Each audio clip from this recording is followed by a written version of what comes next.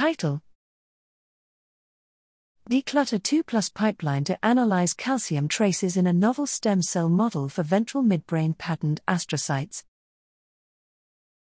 Abstract: Astrocytes are the most popular cell type of the human central nervous system and are essential for physiological brain function.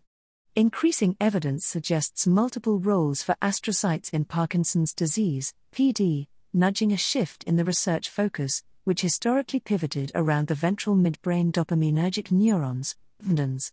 Studying human astrocytes and other cell types in vivo remains technically and ethically challenging. However, in vitro reprogrammed human stem cell-based models provide a promising alternative. Here, we describe a novel protocol for astrocyte differentiation from human stem cell-derived VNDNs generating progenitors. This protocol simulates the regionalization, glyogenic switch, radial migration, and final differentiation that occur in the developing human brain.